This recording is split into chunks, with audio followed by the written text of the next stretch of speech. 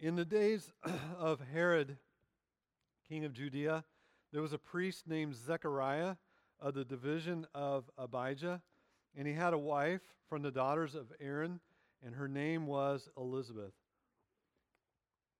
And they were both righteous before God, walking blamelessly in all the commandments and statutes of the Lord. But they had no child, because Elizabeth was barren, and both were advanced in years. Now, while he was serving in the temple before God, when his division was on duty, according to the custom of the priesthood, he was chosen by lot to enter into the temple of the Lord and burn incense. And the whole multitude of the people were praying outside at the hour of incense. And there appeared to him an angel of the Lord standing on the right hand of the altar of incense. And Zechariah was troubled when he saw him, and fear fell upon him. But the angel said to him, "Do not be afraid, Zechariah, for your prayer has been heard, and your wife Elizabeth will bear you a son, and you shall call his name John.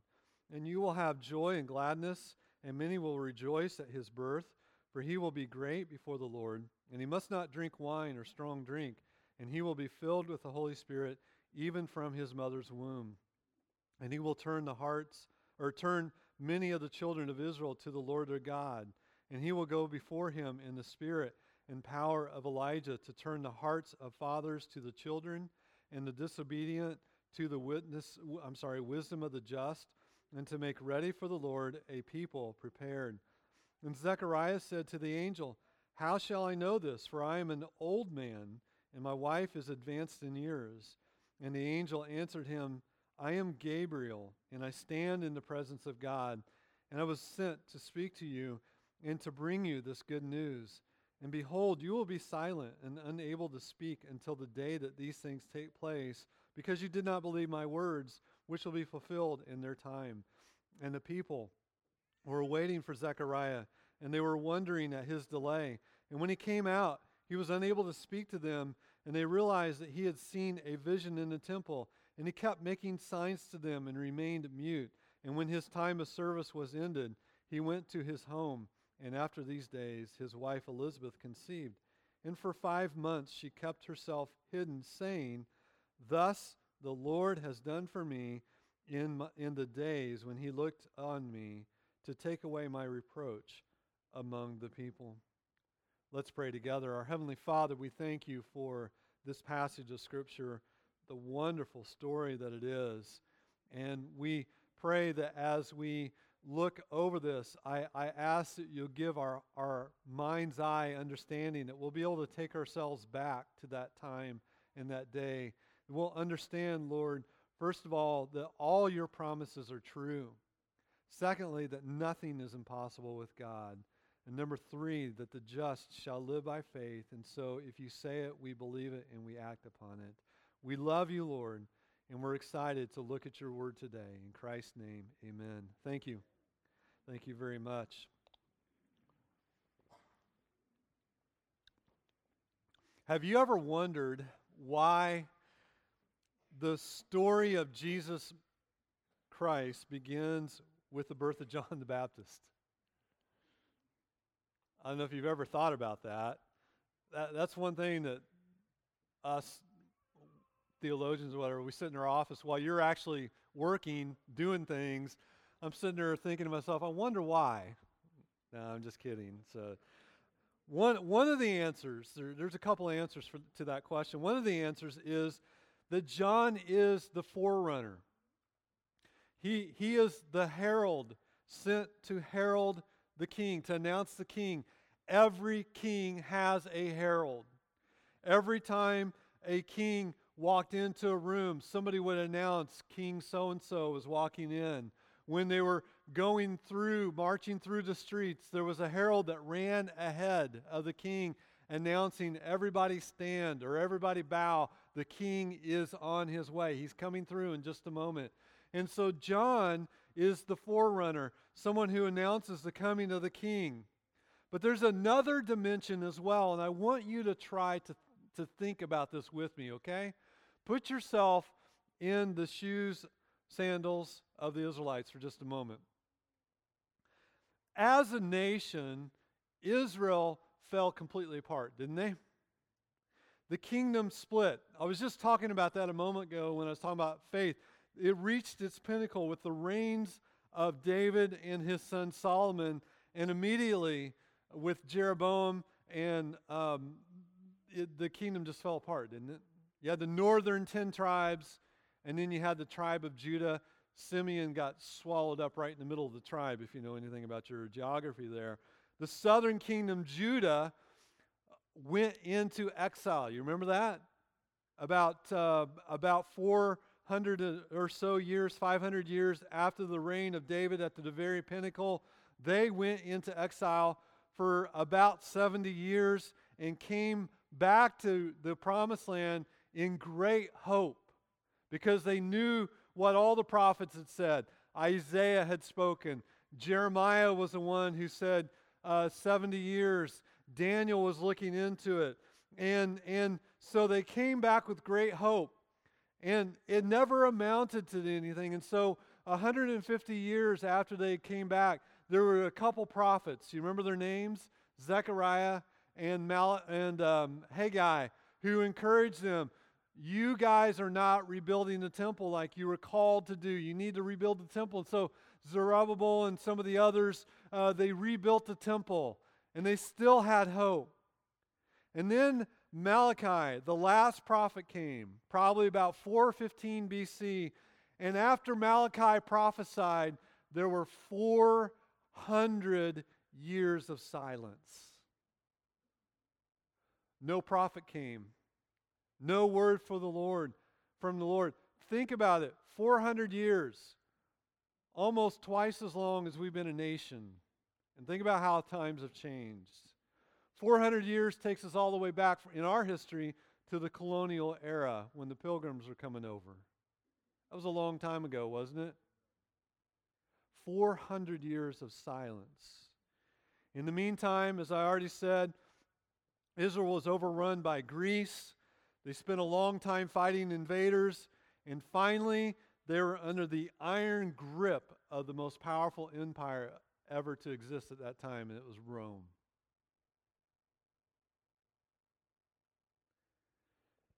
But because of Malachi, Israel was waiting for someone to come before the Messiah.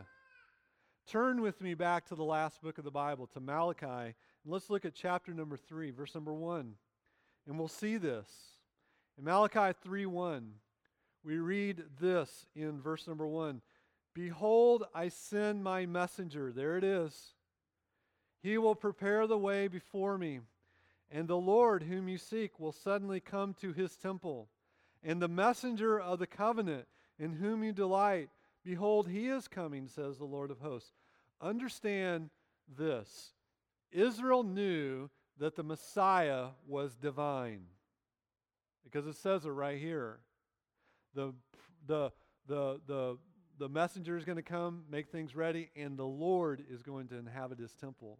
And so Israel knew that there's a future messenger who will prepare the way for the Lord, who will come suddenly to his temple. And we see again in the last two verses of the Old Testament, turn to chapter number 4, verses 5 and 6. He says, behold, I send you Elijah, before the prophet, before the great and awesome day of the Lord comes. And he will turn the hearts of fathers to their children, the hearts of children to their fathers, lest I come and strike the land with a decree of utter destruction. And you know what these verses do? Malachi chapter 3, verse number 1 says, I'm going to send my messenger. The natural question is, okay, if you're going to send a messenger, how are we going to know when this messenger does indeed come? And what do they say? He's going to be like Elijah, the spirit and the power of Elijah. And so they knew what to expect when the messenger came and what he was going to look like. And so here we have, in Luke chapter number 1, the birth of the messenger. This is setting the stage. The king is coming. His coming is imminent. And here is the one who's going to announce it. And we find that there are 3 scenes here in the preparation of the coming Messiah. And the first one is we have a scene of a righteous but barren couple, don't we?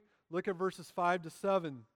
And Luke sets the scene for us during the days of Herod the Great, which is somewhere around 4 BC. There was an older couple, maybe even elderly at this time. Now, fun fact, the Levites, who were the ones who did a lot of the really physical work, they had the retirement age. Remember what it was? It was 50, right? Priests did not retire. They didn't have a retirement age. And so this couple was older, possibly even elderly. They lived just north of Jerusalem. And when I say just north, I've been to the birthplace of John the Baptist, the town that he grew up in. It's only about 3 or 4 miles north of Jerusalem. Very close to Jerusalem, an hour's walk from the old city there, the four quarters of the old Jerusalem. And in the hills of Judea, they were a very pious couple. They were of good stock. And he was a priest, and he was of the division of Abijah, and she was a descendant of Aaron. That's good pedigree right there. Little history. I want to give you this. Look at what it says about him. What division is he from? He's from Abijah. Now, I find this fascinating. If you don't find it fascinating, I just wasted a couple minutes of your time here, but this is really interesting. Okay? He's from the division of Abijah. If you want to know where that division comes from, it's from 1 Chronicles 24. And the priesthood was divided by King David into 24 divisions. The 8th division was the division of Abijah. But here is something that you need to know. After the 70 years of exile in Babylon, only 4 of those divisions came back. Only 4 came back. And so they had a real problem here. How are we going to serve in the temple for what amounts to 3 months out of the year and be able to take care of everything that we need to take care of at home, right? So they came together and they took the 4 divisions and they randomly divided them into 24 divisions. And so the division of Abijah are not descendants of Abijah. It's just a random division that they made after the exile to Babylon. But they both were a priestly stock. And that meant that the son that was born to Zechariah and Elizabeth had every right to become a priest. And there lies the issue.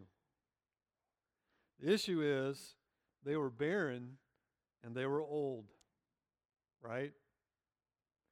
And any woman who has ever wanted a child knows what Elizabeth must have endured, right? The prying questions, the insensitive remarks, the sharp pang of desire for someone else's baby, the nagging doubts about the goodness of God. And then you add to this the culture of the day. There was an amount of cultural shame for someone who was childless. Here in America, we don't even understand that because many people now choose to be childless. But in the day, Hebrew women endured another measure of shame in this, that barren women were considered disgraceful and considered under the punishment of God. If you did not have a child, God is punishing you because you are a bad person. You have sinned somehow. And so Elizabeth bore a stigma that people assumed that God was against her because she was ungodly. And so to believe that, and here is the way we think about this, to believe that our suffering here is directly related to our righteousness is really bad theology. Okay? Let me flip that around. That also means that every bit of earthly goodness that we get here cannot be interpreted as God's special favor upon us. Okay? We can't interpret our circumstances to mean one thing or another. Our sins are not always the cause of our suffering. Now, sometimes they are. If you go out and be a knothead, sometimes you suffer because you're a knothead, right? You know, I know what that phrase means. My dad used it. All my family used it. But I'm not sure exactly what a knothead is. I just know what a knothead does or did. So, anyway. Many sins have destructive consequences that make us rue the day that we ever disobey God. And this is one of the ways that God trains us to pursue righteousness. But many of the things that we suffer have nothing to do with our own sin. Sometimes Christians suffer for the exact opposite reason. They suffer because they are righteous, right? Sometimes we suffer because somebody else sinned. And sometimes God allows us to suffer because He wants us to be glorified through our suffering. And I'm going to tell you this, the vast majority of the time, we're not going to know the reason. We are not going to know the reason. And so therefore, we should be very careful not to reach the wrong conclusion about why something bad is happening to us or to someone else. And in the case of Elizabeth, her suffering was for the glory of God, wasn't it? The question to ask when you're suffering is not, what have I done to deserve this, or why am I going through this suffering, but how can I glorify God through this? And sometimes we spend a lot of time navel-gazing. Why am I suffering? Why? What did I do to deserve this? When actually, if you just ask, how can I glorify God through this, it actually works much better for you. And it glorifies God, right? Elizabeth is a perfect example. Elizabeth, she didn't wait for a child before her life could begin. She was busy serving God. The Bible says that she was blameless, wasn't she? She was busy walking blamelessly in His commandments. And for her, what some people considered a tragedy was an opportunity. And no matter what suffering we endure, and by the way, everybody endures suffering, there is still a way for us to live to the glory of God. And that's the first scene we see of the announcement of the coming King. Secondly, we see another scene, verses 8 to 16, announced by an angel. In other words, the silence is broken. Remember I said 400 years of silence? The silence is about to get shattered now. What happened next is totally unexpected and utterly amazing. A man without a child met an angel with a gospel. Listen to what the words say. Verse number 8. Now while he was serving as a priest before God, when his division was on duty, according to the custom of the priesthood, he was chosen by lot to enter the temple of the Lord and burn incense. And I want to try to ingrain in your thoughts how utterly amazing this is. You must realize how special this is. Best estimates, there were 18,000 priests at this time. Okay? Now, you mathematicians can divide 18,000 by 24, and you realize that every division had 750 priests. So 750 priests served 2 weeks out of the year. So Zechariah was at the temple year after year after year, and what is he hoping? Man, I hope my lot is chosen. Every priest is saying that, right? I hope my lot is chosen. Serving with the other priests in his division. And he received this honor because every day 2 priests were chosen to enter the holy place and offer incense on the altar of prayer. 1 in the morning and 1 in the afternoon. And since there were so many priests, the choice was made by lot. And it was the greatest day of your life when, as a priest, you were finally able to enter into that holy place and see everything that's in there. It was the greatest moment of his priestly career. It was the pinnacle of his career. It was like winning the Super Bowl. It's like winning the NBA championship or winning the Masters golf tournament. I'd say becoming president, but I don't think anybody in their right mind wants to become president, right? And once he went in and served, he was not eligible to do it again the rest of his life. This is the greatest day of his life. Now, Luke doesn't tell us if he did the morning or the evening sacrifice, but I'm going to say from history, historians tell us that there were great crowds for the afternoon. And since there's a mention of all the people, the crowds, he may have offered the evening sacrifice. The offering of the incense, by the way, came at the same time as the morning and the evening prayer time, and it symbolized, the smoke of that incense symbolized the prayers of the people going up to God. That's what it symbolized. And so the people are outside praying for the nation of Israel while the priest is in the inside sending the incense up. And remember, what's behind the altar of incense? Directly behind that altar is the Holy of Holies. When he walked in, the table of showbread was to his right, the golden candlestick was to his left, and the altar of incense was right there, right in front of the Holy of Holies. Now here's how it's done. You want to know how it worked? His day started about 2:30 in the afternoon. 2:30 in the afternoon, he goes and he cleanses himself and does all the ritual cleansing. And then he would put on the special priestly robes that he would have to walk into the holy place in. No other robes could be used. Later, about an hour or so after that, he would walk through the temple courts, thousands of people on the temple courts, and everybody in the temple courts knew, hey, that's the guy that's going to offer the incense for us while we pray. And so everybody knew who he was as he walked through the crowds. He went up to the holy place where God was, and as he entered, those gigantic doors that were 2 stories high that were open with the giant columns and the golden grapevine above it.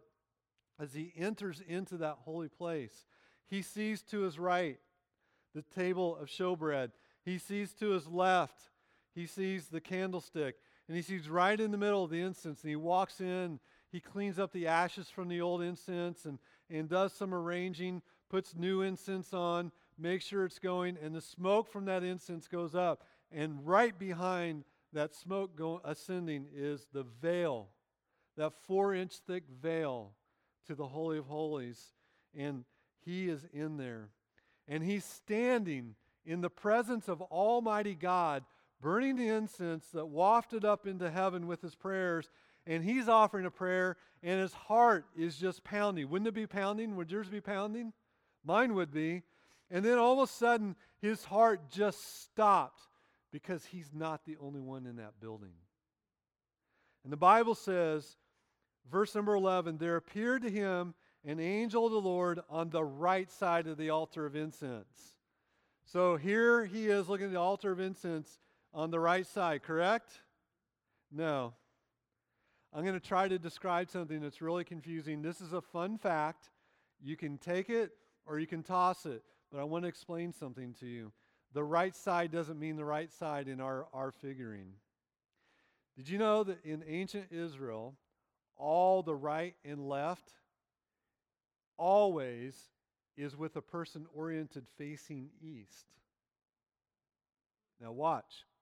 If you go back to Genesis, remember the account where Lot and Abraham, their herds are too big, and they separated. It's very clear that they were facing the east because Lot went to the right, to the south.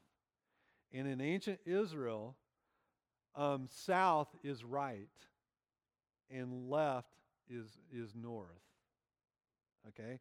So when he's facing that altar of incense, I know you're getting totally confused. I'm sorry, but I got to say this. He's facing west, but the angel is on his left, the right side of the altar of incense. Because right side. So he's between the altar of incense and the golden candlestick. And by the way, in Revelation, didn't Jesus walk through the golden candlesticks? So it'd almost be natural, wouldn't it, for that to happen? And so here's this angel. That's free. You want to know where the angel was? I just told you where he was. It's not where you think he was. Okay? Regardless of where that angel was, he was terrified. The Bible literally says fear was thrown upon or gripped him. It's like fear just gripped him and started shaking him, or fear was just heaped or thrown upon him. And this is what happens when people see angels. Every encounter with an angel seems to go that way. The glorious, supernatural creatures that God created to worship and to work for him. And this is the reason why. You want to know why? Angels, and this one we learn is Gabriel, is directly in the presence of God before the throne of God and because he's with God, working for God, he reflects the glory of God there in that temple. It was as brighter inside that temple than it's ever been. Remember back in the book of Exodus, by the way, Moses was up on the Mount Sinai. What happened when he came down? His face shone in, and what was the reaction of the people? It scared them. He was reflecting the glory of God, and he put a veil over his face. And here's this angel standing in the holy place, reflecting the glory of Almighty God, and Zechariah was fearful, just like you or I would be. The glory of God is more than fallen sinners can bear.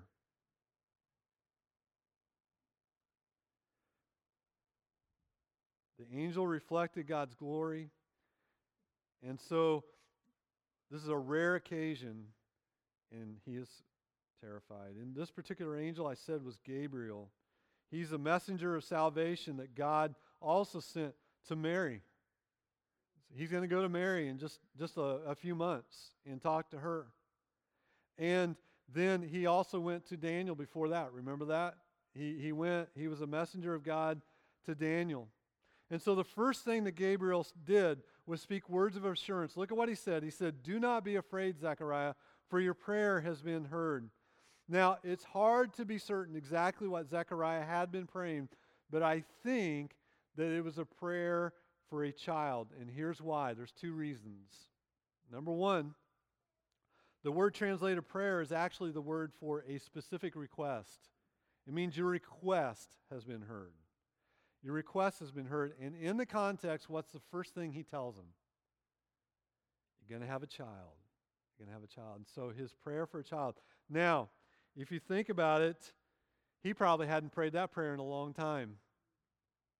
I think everybody understands why. He was old. His wife was old. And it was physically impossible for them to have a child at this time. And that prayer had probably stopped a long time ago. Yet it could be that Zechariah had decided, you know what? I'm in the temple itself. I'm in the presence of God. You know what? One last time, I'm going to pray to God. That's always possible as well, isn't it? Either way, it's to God's glory, isn't it? But there's another request that God could have been answering. And I want to go here very quickly. He was in the holy place to pray for the people of God. And outside in the courtyard was the people of God, silently watching to see the incense rise from the temple and then falling down to worship God. And Zechariah was in the holy place, and he was interceding for them, and he was praying. You know what he's praying for? The salvation of Israel.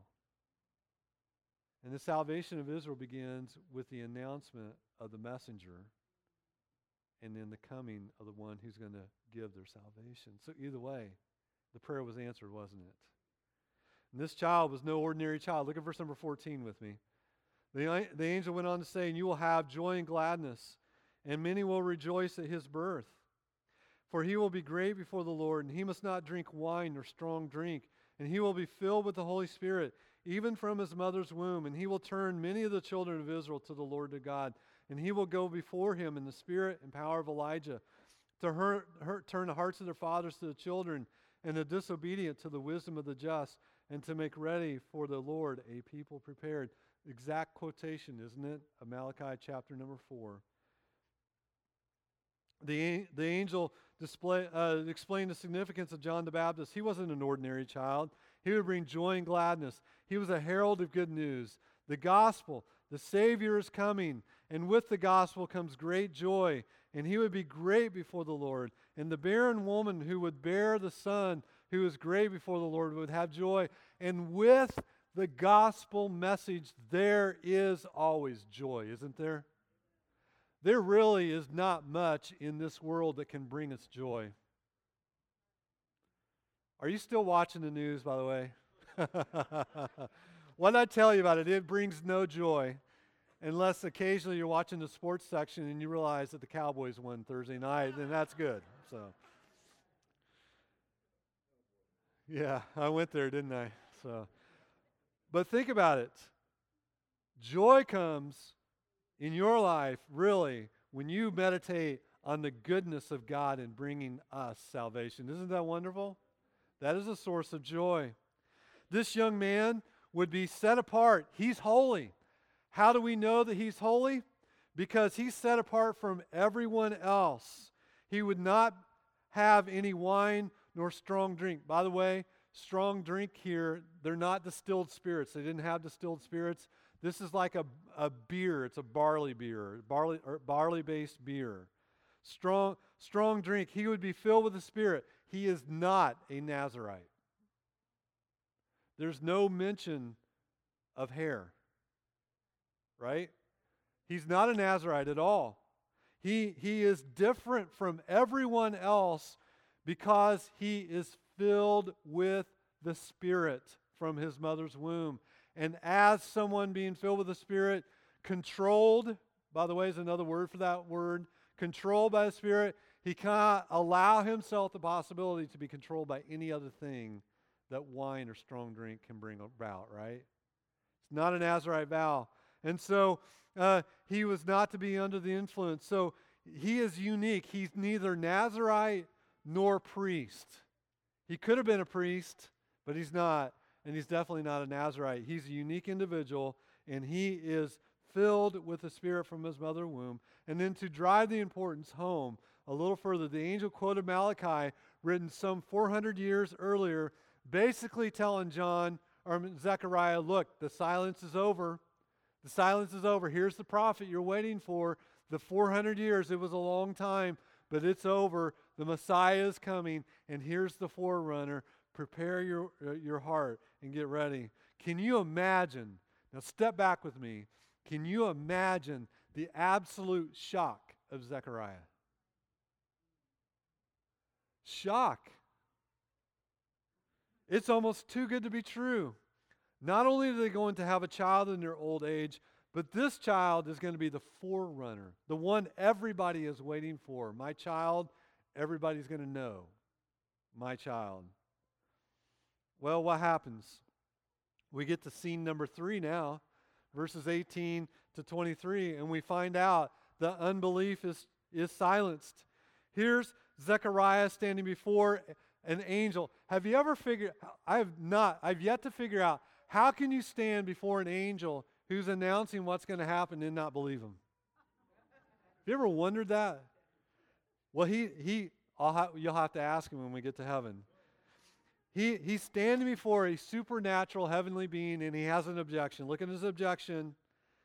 He says, how do I know this? For I'm old, and my wife is old. Basically, we can't have children, dude. We can't. The objection that Zechariah raised is the objection that people always raise when they do not believe in the supernatural power of God. Right? God, you can save anyone. I don't know how you can save that guy. Lord, if you'll just answer this prayer, I don't see how on earth you will answer this prayer. And we don't believe, and we're praying things that God tells us to pray for, right? Zechariah made the mistake that many Christians made today. You know what it was? He looked at things through merely a human point of view. He got his biology right, but his theology was dead wrong. God is the God of the universe, and he will do whatever he pleases.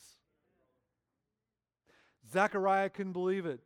And what is so ironic is that he had prayed for the very thing he ended up doubting God could do. There he was, worshiping God in a holy place, praying for a son, praying for a Savior. So when the angel told him his prayers were answered, he had every reason to believe. The good news was delivered by Gabriel. It came from God's mouth to Zechariah's ear by way of the angel who stood before God. And instead of believing, what did Zechariah do? He asked for another sign. He asked for another sign, some sort of confirmation. Apparently, he didn't expect God to answer his prayers. And sometimes, even a good man has trouble believing in the power of prayer through the truth of God's word. And he was a good man. Didn't we learn that? He was righteous. His wife was blameless. And Eventually, God made a believer out of Zechariah, but not before chastising him before his unbelief. Look at verse number 19. And the angel answered him and said, I am Gabriel. I got to stop there. He knew who Gabriel was. He read the book of Daniel. He asked if he's thinking to himself, uh-oh, this is not going to go well. I stand in the presence of God, and I was sent to speak to you and to bring you this good news. By the way, good news is the word evangelion, gospel. It's the gospel. And behold, you will be silent and unable to speak until the day that these things take place, because you did not believe my words, which will be fulfilled in their time. And verse 21 tells us what happens next. And the people were waiting for Zechariah, and they were wondering at his delay in the temple. And when he came out, he was unable to speak to them, and they realized that he'd seen a vision. He kept making signs and remained mute. Think about this. Here's Zechariah with the greatest news of all time. News that Israel had waited for hundreds and hundreds of years for. David had lived 1,000 years before this and promised a descendant. And they saw it all the way through the gospel. And here it is, and the guy can't even talk. Now, there's some people I know that if they couldn't talk, that would be the worst sentence in the world, but I won't mention any names. Before Zechariah couldn't even tell it because he was speechless, God struck him dumb. And by the way, according to verse number 62, he was also deaf. If you look down there, it's clear that he was deaf as well. And all he could do was make hand signals. Could you imagine? Okay, let's play a game of charades. You know, how are you going to tell people if you can't hear, you can't speak? You don't even know if they're responding properly to whatever you're trying to motion. He had to be the most frustrated man in Jerusalem. He went from the happiest man in Jerusalem to the most frustrated man in Jerusalem in the space of 30 seconds. Anyway, I shouldn't laugh at his calamity, should I? But what was God doing? God was teaching him to trust his word. The priest's temporary disability was a sign against his unbelief. God said, you want a sign, Zechariah? I'll give you a sign. You ought to just take me at my word, and if you won't believe my gospel, I'll make it to where you can't share it. When we get to the end of the chapter, we see that what the gospel does. You know what it does? The gospel makes us sing and rejoice. Zechariah couldn't do it because he couldn't even talk, let alone shout or sing. How desperate he had to be to tell the good news about John for 9 long months. He could have told them about John and ultimately about Jesus. And by the time God loosened his lips, he could hardly contain himself. We see that at the end of the chapter. Well, Zechariah finished his work. I want you to look at verse number 24, and we're going to close. Look at verse number 24. After these days, his wife Elizabeth conceived, and for 5 months she kept herself hidden, saying, and look at her words, the Lord has done for me in the days when he looked on me to take away my reproach among the people. You know what is a special feature of Luke is? I may have mentioned this last time I preached on, I can't remember. Special feature is he highlights what the gospel does for hurting people. That's a highlight of Luke. What does the gospel do for people who hurt? And here, he shows us what the good news meant for Elizabeth. And the gospel was good, wasn't it? It's good for the nations, but it was also good for people like her. A woman upon whom God had looked with grace, and Elizabeth responded to God in faith. And when she realized that she was pregnant, she stayed home to rest and to worship and to pray to the God who allowed her to be pregnant, and she had faith. She had more faith than her husband, didn't she? And she waited for God's promise to come true. Her prayers were answered. Her reproach was ended. And unlike her husband, she was able to lift her voice and praise God for what he had done because she believed what God had said. I'm going to close by saying this is what God always wants from us. What does God always want from us? He wants our faith. He wants us to take him at his word. So whatever God says, believe. Can I give you an example of what I'm talking about? I've been thinking about this. I'm like a kid in a candy store when just so excited about what God is doing. And one of the things that He has done for 3 years, I'm into my 4th year of praying, that God would make Providence Bible Church a praying church. And the corporate prayer meetings that we have, they were never big, and they dwindled down.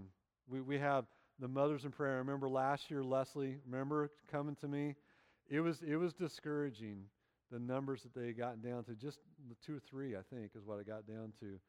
Prayer meeting here on Wednesday night got down to just a literal handful of people, and that's it.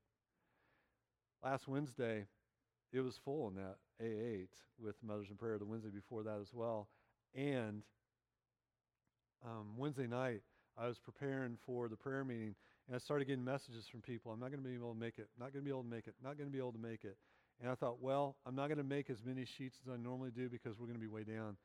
And we had almost double what we normally have at the prayer meeting on Wednesday night. And all we do is we come to pray. And you know what?